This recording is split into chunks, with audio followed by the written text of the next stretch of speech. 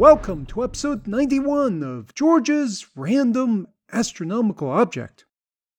Every episode, I run a random number generator to select random astronomical coordinates in the sky, and I then search for an astronomical object near those coordinates and talk about what makes that object so interesting to astronomers. So I will now run the random number generator.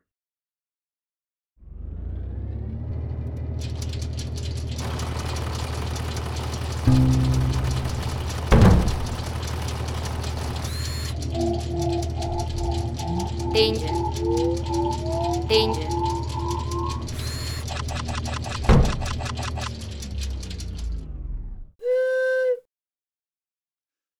The coordinates for this episode are 9 hours, 35 minutes, 32.8 seconds for ascension, and negative 36 degrees, 42 minutes, 2 seconds declination.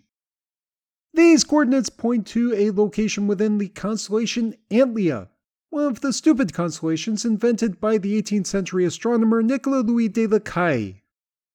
I've mentioned Lacaille several times before as a prolific creator of stupid constellations.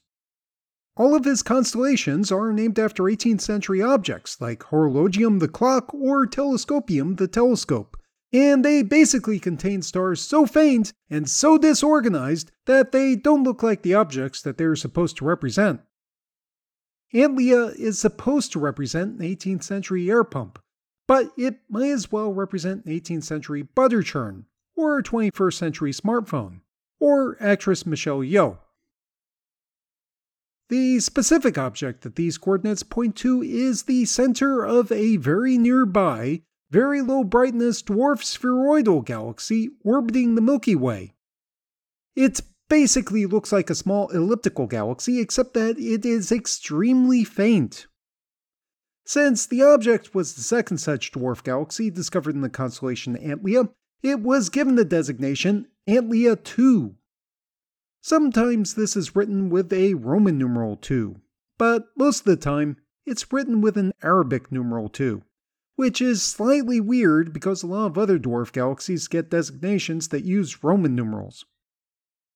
Anyway, if people would listen to the first episode in this podcast series where I discuss the Leo 4 dwarf galaxy, which gets a Roman numeral, the story of the discovery of Antlia II is somewhat similar. To recap, the Milky Way, like a lot of other spiral galaxies, has a lot of dwarf galaxies orbiting it. The large and small Magellanic Clouds are actually two objects that are visible to the naked eye, so those galaxies were known to prehistoric people, although they are named after Ferdinand Magellan because he was one of the first Europeans to document their existence. After this, a few other dwarf galaxies orbiting the Milky Way were bright enough to be identified by 18th or 19th century astronomers looking through telescopes from that time period, although those astronomers would not have understood that those objects were outside our own galaxy. With the advent of photographic surveys in the 20th century, astronomers were able to identify quite a few nearby but faint dwarf galaxies in photographic plates, and at this point they understood that these were objects in orbit around the Milky Way. However, the identification of the faintest dwarf galaxies could only be done in the 21st century using not only digital imagery and other modern measurement techniques, but also statistical methods that were needed to show that some stars seen in some areas of the sky are actually part of another galaxy and not just a slightly overdense part of our own. Antlia II is one of the types of nearby dwarf galaxies that is so faint that it could only be identified using 21st century methods. Its discovery was published in 2019 by a group of people led by Gabriel Torrealba working with data from the Gaia spacecraft. Gaia was constructed by the European Space Agency and launched in 2013, and it was designed to make extremely accurate, extremely precise measurements of the distances and velocities of stars in and near our galaxy, as well as make accurate measurements of the brightnesses of those stars. And it was so sensitive that it detected many of the stars within Antlia II.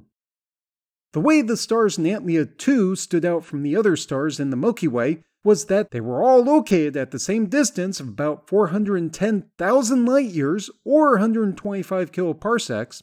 They all seemed to be moving in a different direction from everything else in the constellation Antlia, and many of them had very similar colors. One of the things that was immediately apparent about Antlia 2 was that it was the most diffuse galaxy ever discovered. Or in other words, this galaxy appears to have the lowest density of any galaxy ever found up to this point in time. As seen from Earth, the galaxy has a diameter of 1.26 degrees, or about 2.5 times the width of the Moon, and its physical diameter is about 9,000 light years. This is actually similar in size to the Large Magellanic Cloud, but the Large Magellanic Cloud is much denser and much brighter. Just to reiterate, the Large Magellanic Cloud can be seen without a telescope, while Antlia 2 was only identified using a statistical analysis. Antlia 2's total mass is estimated to be about 150 million times the mass of the Sun.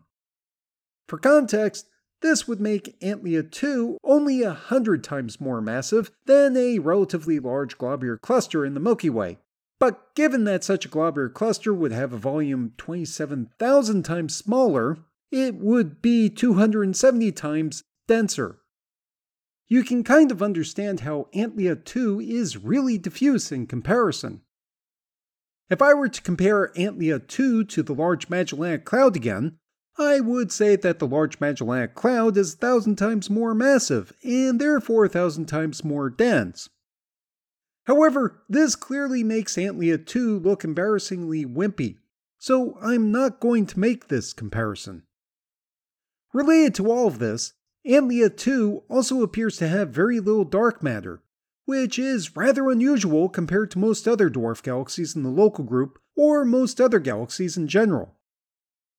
Antlia 2 is so diffuse looking that astronomers actually have a hard time explaining how the galaxy got this way. Most other dwarf galaxies that get too close to the Milky Way tend to get disrupted by our galaxy's gravitational forces until they no longer look like anything. Their outer layers get stripped away, making them smaller, and they get stretched out like strands of spaghetti until they cease to look ellipsoidal.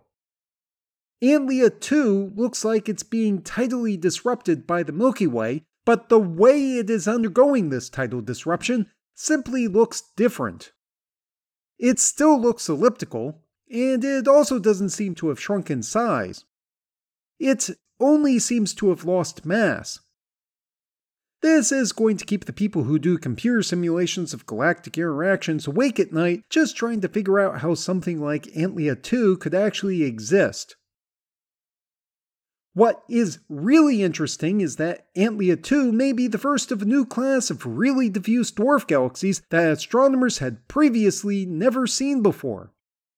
Other as of yet undiscovered diffuse dwarf galaxies may be in orbit around the Milky Way, the Andromeda Galaxy, and other spiral and elliptical galaxies.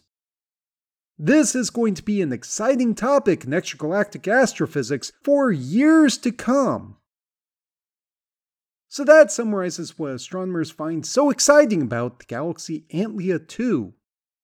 Since Antlia 2 covers such a large area of the sky, the corresponding location on the Earth's surface is also relatively large, covering a broad swath of southeastern Australia centered on the southern outskirts of the town of Newbridge, Victoria. Newbridge is a relatively small town about 36 kilometers west of Bendigo and 108 kilometers northwest of Melbourne. The town sits along the banks of the Loddon River. A bridge was built across the river at this location in 1853, which is probably how the town got its name. The economy of the local area has mainly been oriented towards agriculture, although the local population may have also been involved in nearby gold mining activities in the second half of the 19th century. Today, the town is rather small. According to the 2016 census, the town has a population of 192 people. However, the town does feature a pub with live music, a general store that contains a restaurant and a brewery, and a campground near the river, all of which makes this a nice place to stop while driving around rural Victoria. So if you live in Australia or are visiting Australia and want to envision what it would be like to travel through the diffuse, low-density environment of Antlia 2, try driving through the sparsely populated countryside around Newbridge. And when you're done visiting the farmlands of Victoria, you can visit the website for this podcast at www.randomastronomicalobject.com. You can go to the website to download episodes of the show, read information about the astronomical objects, view images of those astronomical objects, look up additional reference information, and send me random feedback. The audio was recorded and edited by George Bendo. The music is Immersion by Sasha Endy at www.sasha-endy.de, and the sound effects are from the Freesounds Project at www.freesounds.org. Thanks for listening.